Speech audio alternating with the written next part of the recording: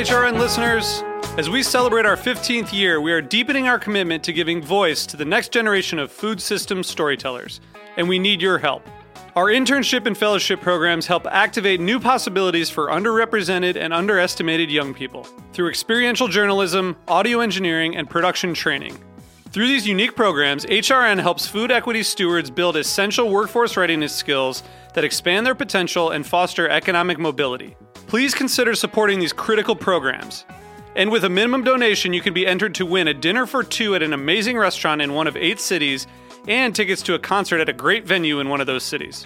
We have incredible partners across the country who have donated, as they also share our passion for helping to educate the next generation of food systems storytellers. Check out heritageradionetwork.org/15 to donate and enter to win today. That's heritageradionetwork.org/15 to donate and enter to win today. And make sure you donate before March 31st. Thank you. This episode is brought to you by Big Green Egg, the world's largest producer of ceramic charcoal grills, and also by Springer Mountain Farms, over 300 family farms raising birds in Georgia's Blue Ridge Mountains. Learn more at biggreenegg.com and springermountainfarms.com.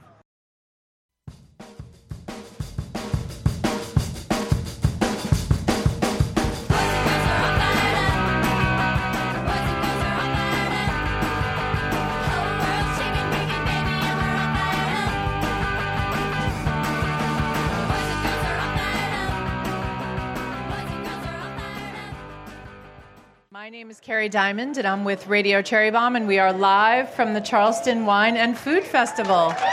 Woo! We are here at the Heritage Radio Network TP Extravaganza, sponsored by Breville, I guess. Sponsored by Big Green Egg. And Spring This is live.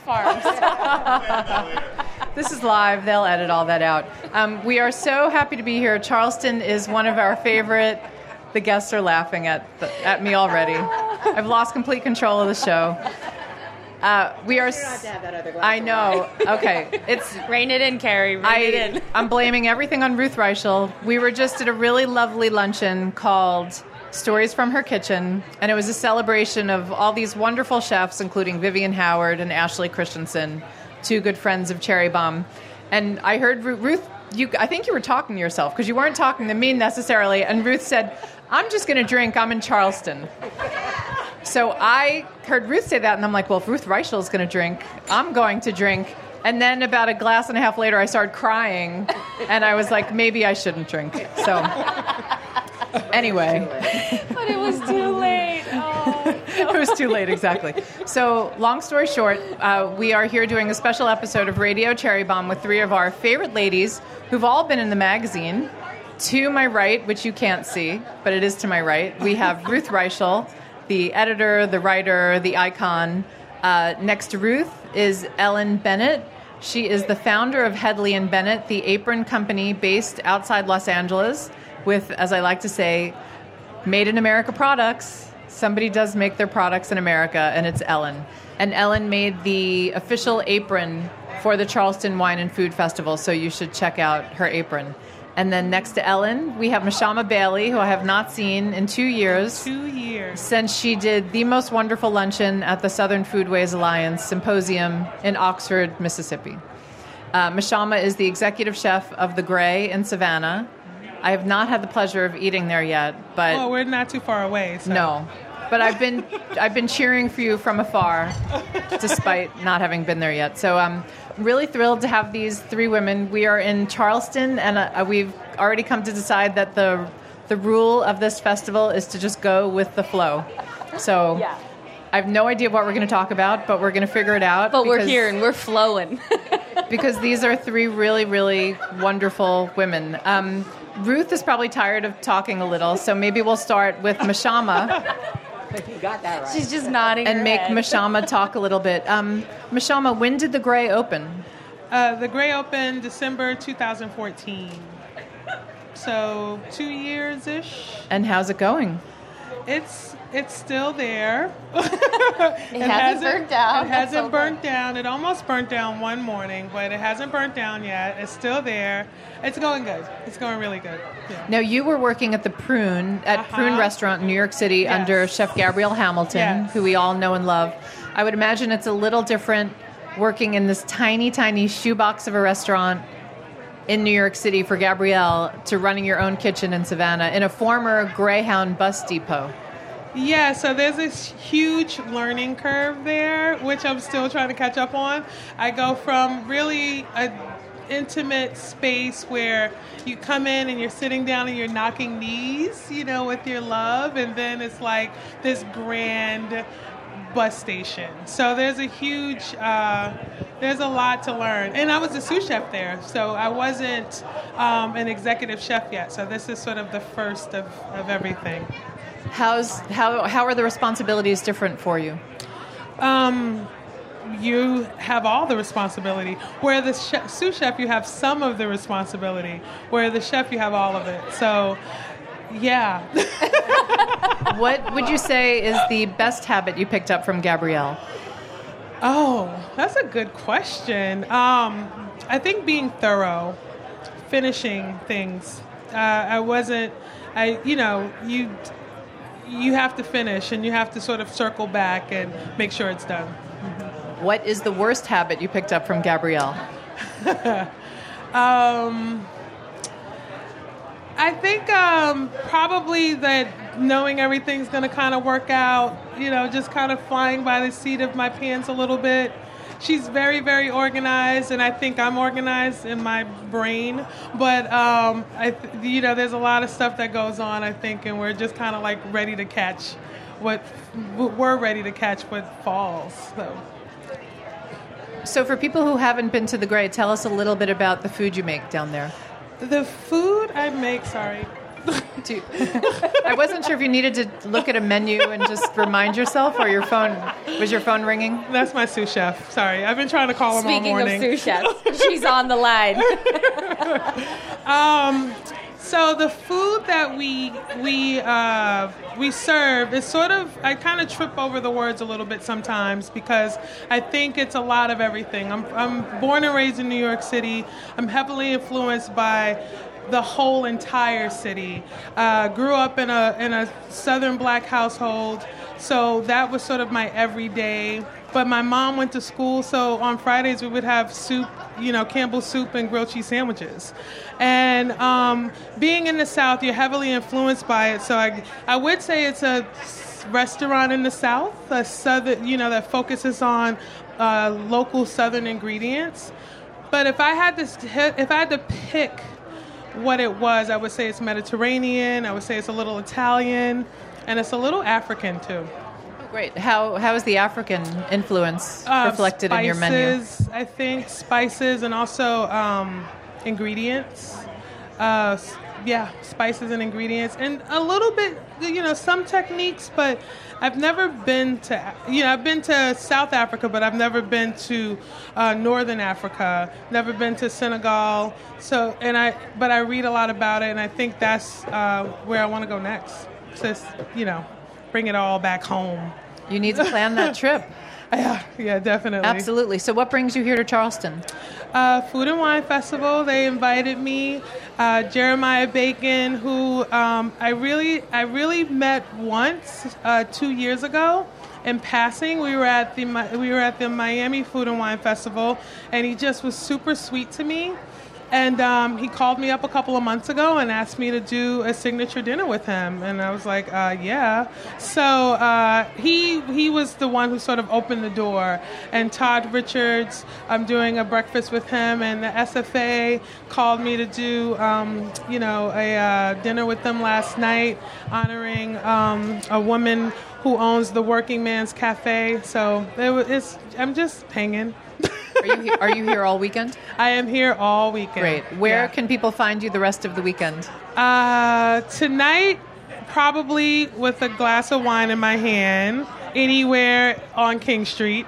And tomorrow I'll be at the Macintosh, and I don't know where I'm going to be at on Sunday, honestly. I just have to look at where this event is. I thought it was here in the Culinary Village, but it's not, so I got to figure that out. More of just going with the flow. Going with the flow. Want to give another shout out to our sponsors of the Heritage Radio Network TP, Springer Mountain Farms Chicken and Big Green Egg. Thank you very much for supporting independent radio. You guys, by the way, you do. I Fantastic. love Big Green Egg. Okay. Yeah, just let it be known. That is a great segue, Ellen. Do you have a Big Green Egg at your office, which is gigantic, or at home? I wish I had a Big Green Egg at home and at my office, and I have none. But you just like it. I love them. You can smoke food in there, and it's delicious, and it makes your meat all tender. I mean, I'm like a walking ambassador. I think they're right around the corner, and you should probably do a collaboration apron lady in the here. Come visit me after the show. In the signature green, I see it happening right now. So, Ellen, tell us what brings you to Charleston. Well, first of all, Charleston is amazing and has incredible food, and everyone's so damn nice. Everywhere you go, people are just like, so great to see you, and they actually mean it. And that's amazing. I mean, I'm from LA, then not everybody means it when you're in LA. I'm serious. But you're always in your cars. How could you even true, say exactly. hi? We're just staring each other down in each other's cars, giving each other the bad looks.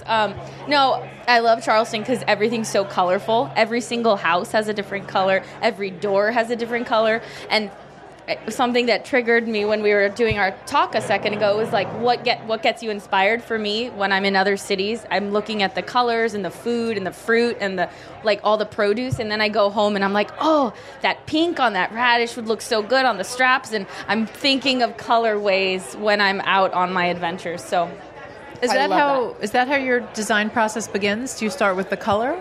Yeah, I'm all about the color, and I'm really into tonal colors right now, so finding lots of different textures. So I'll take like a solid pink and then a red and then a green. Actually, my nails are 3 different colors of red, but then I'm wearing a different colored dress that's also red, but with patent leather red shoes. So I like layers of the same thing. One thing my chef used to always do is we'd do crazy dishes with, let's say, carrots. And he'd be like, we are going to puree the carrots, and we're going to dry the carrots, and we're going to smoke the carrots. And you'd end up with like 10 different kinds of carrots on your dish. And it was amazing and delicious, and it always sort of stuck with me.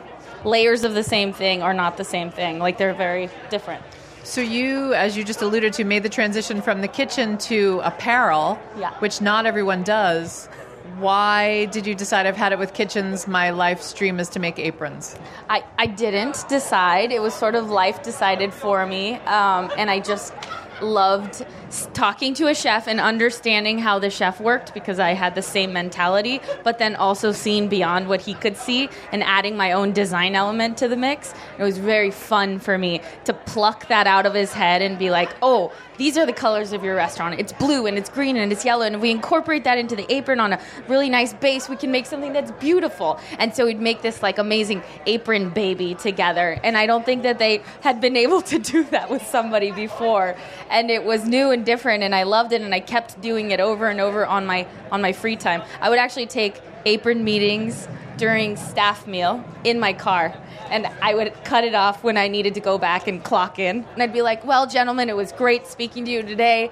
I will, my team will be in touch with you. I need to leave now. I have another meeting. And then I would hang up and then run inside and clock back into Providence. Like, that was how it started. You have earned a reputation as being the queen of the hustle. But what was wrong with traditional aprons that you? I mean, we've all worn aprons forever. What was it about aprons that you thought, I can do this better? Well, to be perfectly honest, I mean, I was making $10 an hour as a line cook, and I was like, my ass was being handed to me every night, and my own self-esteem and morale was in the pits, and I wanted to, and I looked around at my team and I saw the same, and everybody, male, female, they looked bad and they felt bad about it, but we were making amazing food at the same time, and there was like this humongous delta between us, and I thought, well, what if we could bridge that together and make yourself look and feel good, kind of like an athlete when he goes running. You have an amazing outfit on and you look and feel like a champion, So what if we do that for the kitchen too and bring everybody's morale up so that you can do a better job? And so now when I see cooks or chefs wearing my aprons, it's really exciting because you do see them with their head held up just a little bit higher and they're like, look at me. And they got their hands on their hips. You kind of have your own cult, and your cult even has a name. It's the Apron Squad, right? Yeah. And I literally think you have spent the past few years just going around this country convincing people by just sheer force of personality to wear those aprons. Because overnight, I feel like everyone knows who you are. Everyone is wearing your aprons. It's not like you're a big company and you're paying people to wear your aprons. They're just wearing them because they like them. Well, I think that everybody sort of innately wanted the same thing, and there was just, I appeared and I said, here, this is the way we can do it, but it's a beautiful community. The food world is amazing, and when they see something that they like, they're a part of it, and we definitely, I would say we stand for like the underdog hustler. We are like, we didn't have the means, but we figured it out, and I think a lot of people relate to that, and I love it because it's just like, it's a crew now, and it's a whole squad, like you said, the Apron Squad. And we won't put Mashama on the spot, but if Mashama's not wearing Hedley and Bennett aprons just yet, she will be by Monday. Right? Exactly. Ellen, one more apron-specific question. Swag bags. Why, you could have made your aprons anywhere. Why did you decide to make them in Los Angeles?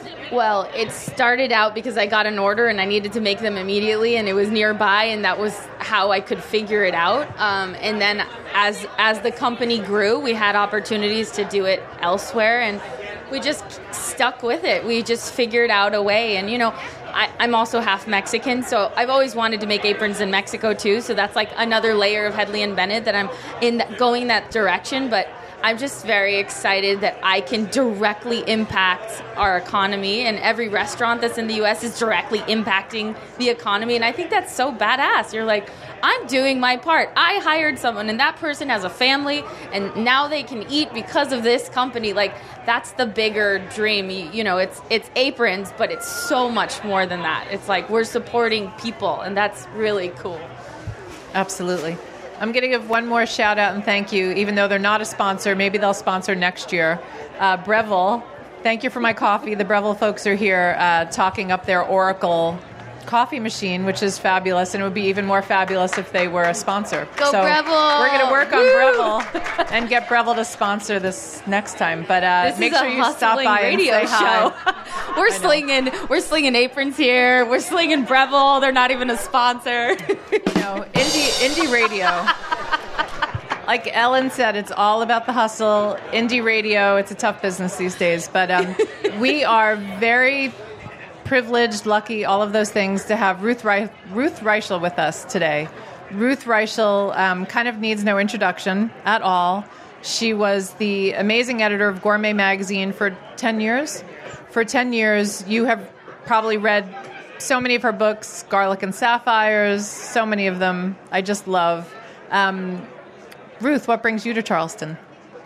I love Charleston, and they invited me, so here I am. Do you remember when you first came to Charleston? Is this not on? Oh, is this on? Is that better? Yes. Should we okay. start over? Ruth, what brings you to Charleston? I love Charleston, and they invited me. I'm easy. You know, anytime you want to invite me to Charleston, I'll come. When was the first time you came to Charleston? Probably 22 years ago. This is kind of the easiest, cool place to come from New York City. And so in like deepest winter, we would come and have spring in Charleston. And it's a great place. My son was little, and it's a great place to be with a kid. There's lots of stuff to do. And we would, you know, the kids it's safe, and the kids could wander around by themselves. And the food was great. And I kind of always thought of this as New Orleans with vegetables. You know, I mean, the first time I went to New Orleans, I thought the food was great, and after a week there, I yearned for something green. And, I mean, this is a long time ago, and then I came here, and it was like, oh my God, it's really similar. They've got all the same influences, all the same influences of food here, and they've got all this great local ingredients, and they're on the sea, and but they also like vegetables. Not to lump Charleston into the South, but it's really remarkable, the culinary renaissance, culinary awakening that's gone on in the South. When you were editing Gourmet, what was the attitude toward food down South? We always love food down South, but I really think that you can really date the new interest in Southern food to Paul Prudhomme, and I think it's hard for people who weren't around at the time to remember what a ferment there was. I mean, there was a rage for Cajun food, which people hadn't really experienced outside of Louisiana. And when Paul he took his whole restaurant on the road, and he came to San Francisco. I mean, he closed K. Paul's and brought the entire staff, rented a restaurant in San Francisco, and people stood in line for 14 hours to go eat the food. And, he popularized black and redfish to the point that redfish almost became extinct. And it was the beginning of an understanding, not just that Southern food was good, but that we have regional food in America. And, suddenly people were beginning to understand that, there was great food there in Cajun country that was very unique, but that also different areas of the South had really unique local cuisines. And then we started looking at the Pacific Northwest. And we went from being a country that was kind of ashamed of our food, American food, it's just hamburgers and hot dogs, to American food, look at what we've got here, and all these, these cultures have come and created all kinds of new cuisines. And the South has probably always been the best of that, because it's the biggest melting pot for cuisine. I mean, you had the people coming from up north, you had the African Americans coming, you had Indian people, the French, in French came, you had Mexican influence, you had this amazing confluence of different cuisines that came together, and good ingredients, and a long growing season. And so, the South it's blessed for food. I think people are finally just starting to realize that, though, that the South is very much like Italy. I mean, people now know that Italy is made up of all these different regions, and it's not just meatballs and lasagna, but you've got regional specialties. And now I feel like Chinese cuisine is going through that somewhat in America. Forever, it's just been Chinese food, but now we're understanding that if it's from Shanghai, it's from the north, it's from all over the place. It's a very different type of food. But the difference with Chinese food is that the reason Chinese food changed is because immigration laws changed. And for the longest time, there was no authentic the Asian Exclusion Act of the 1890s essentially meant that we had no authentic Chinese food in this country until the GI Bride Act of 1945, and then the Hart-Celler Act in 66. And every time the law changed, you saw a new wave of Chinese food coming in. So that wasn't just our rediscovering something that was here. It was an actual change. I think with Southern food, it's a rediscovery of something that's always been here. Mashama. Yes. I know we talked about a dish that you contributed to our cookbook that was inspired by, was it your grandmother and salted cod? Yes, salted flounder. Salted flounder.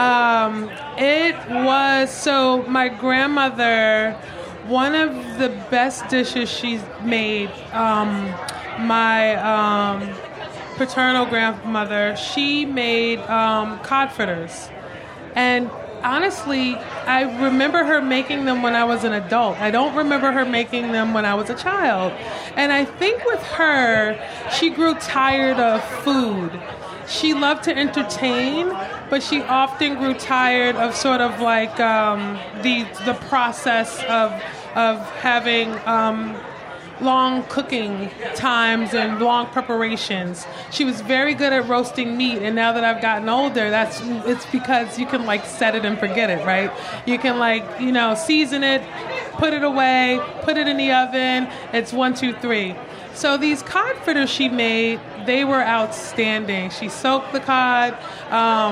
She soaked the salt cod. She riced the potato. She had a little bit of hot sauce to it. It was like super delicious. So in Savannah, flounder is sort of like the fish of the city, I guess. Like every restaurant, every purveyor really sort of tries to sell you flounder, really. And so it's to the point where you're just like, I know every single place here has flounder, and I just don't want to use flounder. But it's fresh and it's readily available. So I thought, well, what could I do with it that's a little different and that you won't necessarily see it in other restaurants? So I decided to salt it. So salted, cured it for a while, dried it out, and then rehydrated and cooked it just like my grandmother cooked it. But instead of frying it, I served it on toast, and it was sweet potato fingerling seasoned, so, just made it a little fancy.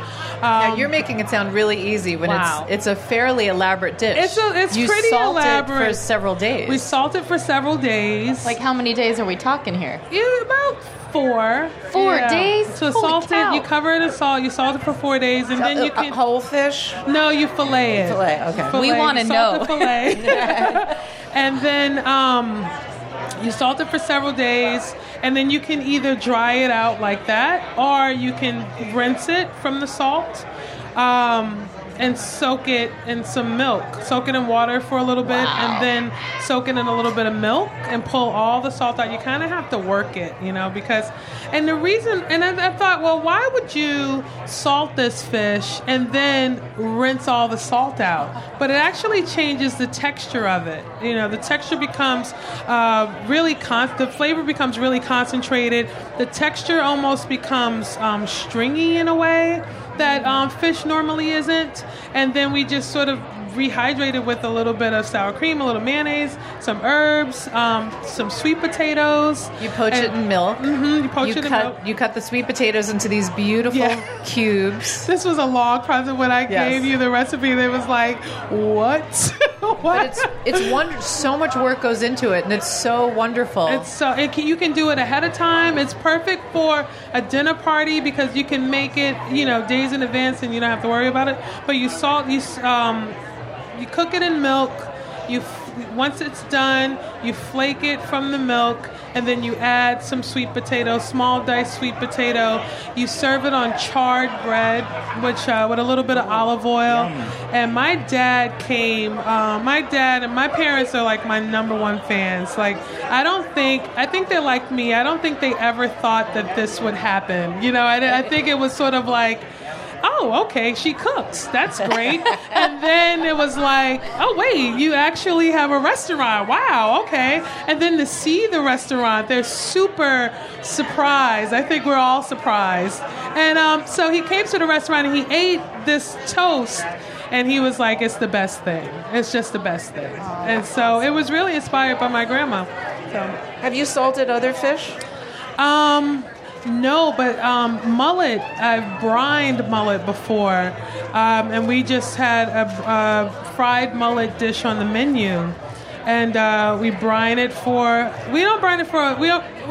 brine it for less than a day, and it changes the texture. It pulls a lot of the fat out of mullet, like that, because mullet can remind you of a bluefish that's super oily. Right. It pulls a lot of that fat out, and it just lightens up the flavor a little bit, but also firms up the texture. It's awesome like that. I bet you're going to start a trend for salt. There's all this preserving now. Yeah, but that's true. salted codfish. It was a staple of so many cultures, and it's the only salted fish you see. But it's kind of crazy. Why not do other fish? I think you can salt anything, just about. And I'm sure fish is not. There's no difference. This is how they preserved it. You go and you catch all these fish, and what are you going to do with it? What do you do with it? You have to. You either dry it out in the sun. You put it in some oil. You salt it for a year and catch it and make fish sauce. And then pour some milk on it, and Bob's your uncle. Down the hatch. So, Ellen, you mentioned you're of Mexican descent. What are some culinary traditions in your family that reflect that?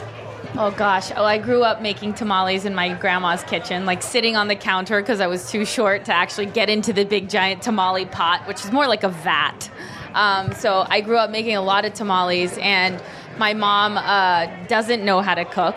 She doesn't cook at all. So I learned everything from my Mexican grandma. And I would just spend, I remember, so much time in that kitchen trying to figure out what everybody was making because there were so many chilies everywhere and spices and giant chunks of garlic hanging off the side that they would just rip a chunk off and rip a chunk of a chili off and throw it in the pot, throw some beans in there, and then you'd have the most delicious beans you'd ever have. And every meal, we ate it with a stack of tortillas that were from the corner tortilla place where you would go and it'd be like a giant machine with masa being ground up, and you'd wait in line with all the neighborhood kids that would get sent out to get tortillas for dinner.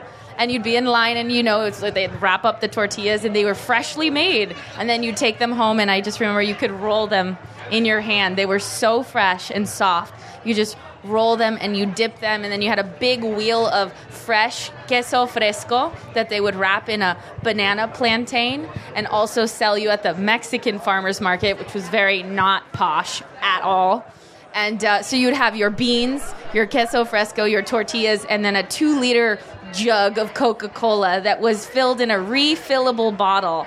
So it wasn't like Coke you bought at the store. You would take it to the local corner store. They would fill it up with new Coca-Cola, and you would take it back. It was very reusable. It was such a very simple, humble way to eat, and that was my life in the summer. And then I'd go home to L.A., and it was like, American public school. But my God, let me tell you, I loved my times in Mexico. I was like, this is the life. Beans and cheese and my friends playing soccer in the streets. Like, that's where I just loved Mexican culture forever, and I still do. It's amazing. And Ruth, you have made a long career now out of sort of your anti-culinary background. Yes. My mother was the world's worst cook. And was she really, Ruth? Oh, she really was. So the first story in my first book is about my mother. My brother comes home and says he's gotten engaged. And my mother decides to give an engagement party for him. And this party gets bigger and bigger and bigger.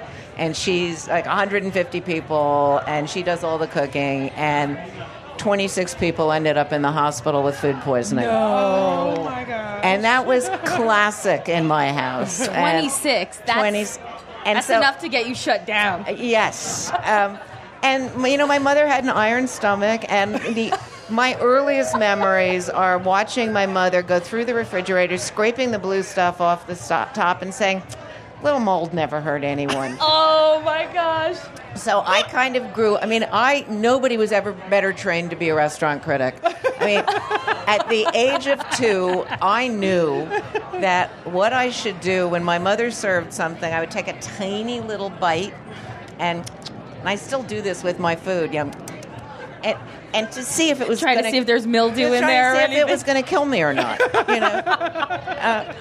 And I started cooking. The cover of Tender at the Bone is a picture of me cooking at 7. And you can see that this is not a little child's game. I'm seriously cooking. And I just pushed my mother away from the stove at a very early age and thought, if I'm going to survive, I got to take over. Oh, wow. That's amazing. So, if you made your deadline, I believe you just turned in your next book. Did you turn it in? I did turn it in, yes. Good job! Congratulations. Ruth. All the Ruth fans are very excited that there is a new Ruth book in the works.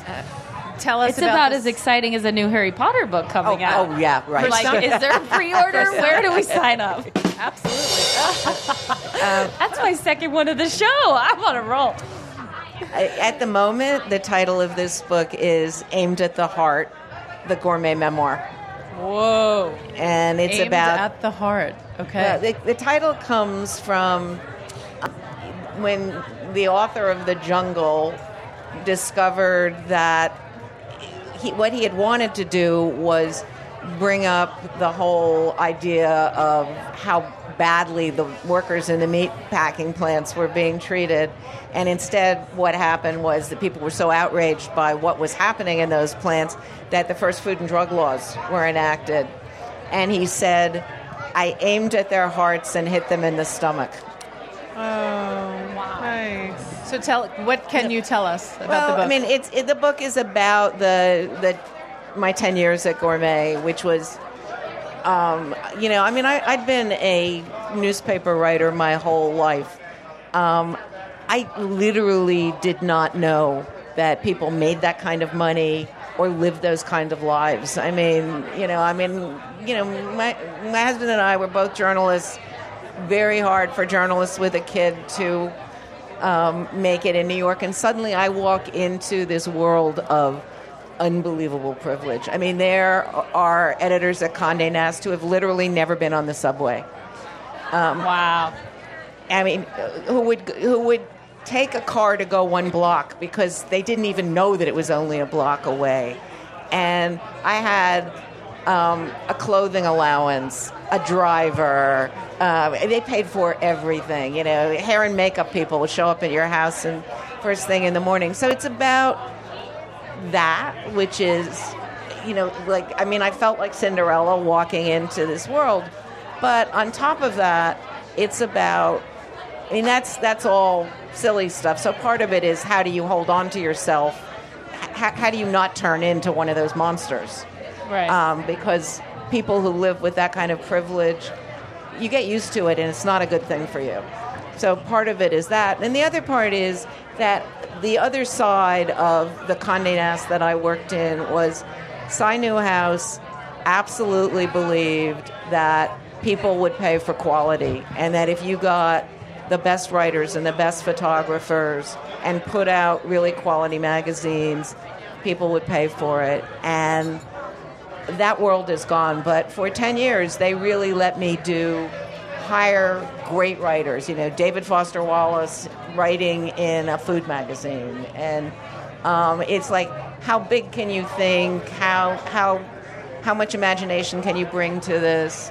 And so it's kind of a lament for a publication world that has gone forever.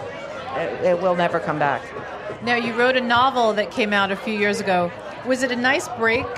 Because you're constantly mining your past and your family and your personal life to just be able to create something out of thin air. It was fantastic to make things up and not worry about hurting anybody's feelings, not worrying about any consequences, and just, imagining a world. It was fun. So I think we have a few more minutes. We have 5 minutes. So for those of you who have just joined us, you are listening to Radio Cherry Bombe. We are broadcasting here live with the Heritage Radio Network crew. And we are going to do the speed round for the last 5 minutes. We'll just throw out a few questions. Ruth, coffee or tea? Coffee. How do you take it? Different ways, actually. I mean, sometimes black, sometimes with milk, sometimes with sugar, sometimes with cream. I'm not orthodox in my coffee drinking. Ellen? Juice. Juice. I love juice. You don't drink coffee? No. Oh my God, my head would explode if I drink coffee. I was going to say you and caffeine might be a pretty dangerous. Yeah, I do like matcha tea though. Matcha, the powder. That's good. I think it's because you have a color thing. Yeah, I'm like, oh, green. I'm in. Desire for color. Mashama? Coffee. How do you take it? Milk and half and half and sugar. All right. Sweet milk and half and half? No, just half and half. Oh, okay. I was like, ooh, cool. I was going to say milk and cream, but half and half. All right, Mashama, sweet or salty? Ooh, both. Okay. Sweet and salty. At the same time? Yeah. Ellen? Me too. I love like salt in my whipped cream. Yeah. Definitely salty. I have very little interest in sugar. Ruth, is there one thing you would never eat? I would probably never eat that monkey thing that they do. I mean, Brains? Brains. Indiana Jones? I would really not want to eat something that was cruel.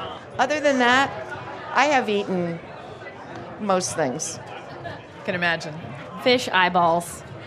Okay. Nope. Mashama? Probably like brains or like bull balls or something like that. Something like where there's a textural thing and it gets weird and squishy. Yeah. Circular objects. Weird. Not eating them. I love slimy, squishy things. You do? Yeah, I do. I'm with you on the brains front. I can't do the brains thing. Yeah.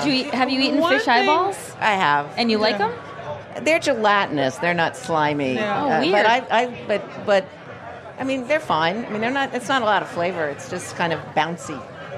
One thing that I have eaten that I just can't seem to enjoy is like a blood sausage. You can't enjoy that. I can't I just can't let go. I understand that, but I love blood sausage. If you were trapped on a desert island with one food celebrity, who would it be? I think I'm sitting right next to her. Ruth is in the house. Ruth, would you make a good desert island companion? Probably. I hope so. Just in terms of life skills.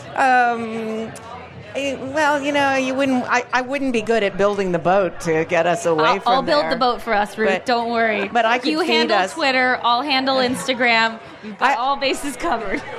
I would feed us. Ruth, who would you can't say Nancy Silverton. Who would you want to be stuck on a desert island with of all the food celebrities out there? Oh, my God, that's such a hard question. You can do it. First one who comes to mind. I'm racking my brains here, and I don't know.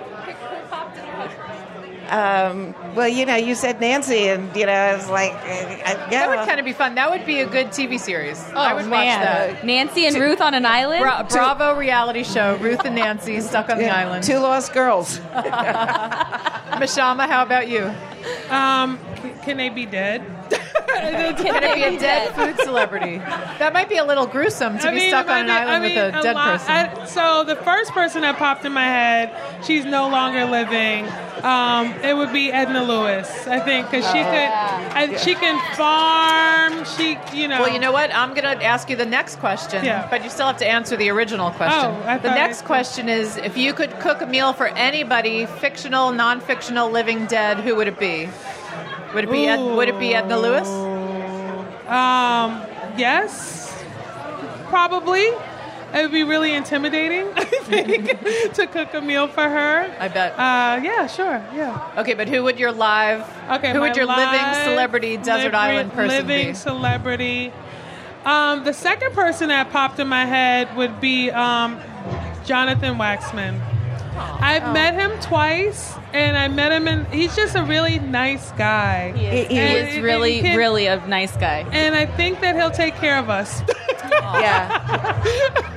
He is really a nice guy. I mean, I've known him for 40 years. He's a really nice guy. I've known him for 4. Take a 0 off, and he's amazing. Yeah. I mean, I've known him for maybe 40 minutes, but I think he's awesome. But I met him twice, and yeah. That was an impactful 40 minutes with Chef Jonathan Waxman of Barbudo. Well, thank you, everyone who stopped by to listen to Radio Cherry Bombe, live from the Charleston Wine and Food Festival. Thank you again to our sponsors, Springer Mountain Farms Chicken and Big Green Egg. Have a wonderful time here at the conference and enjoy Charleston.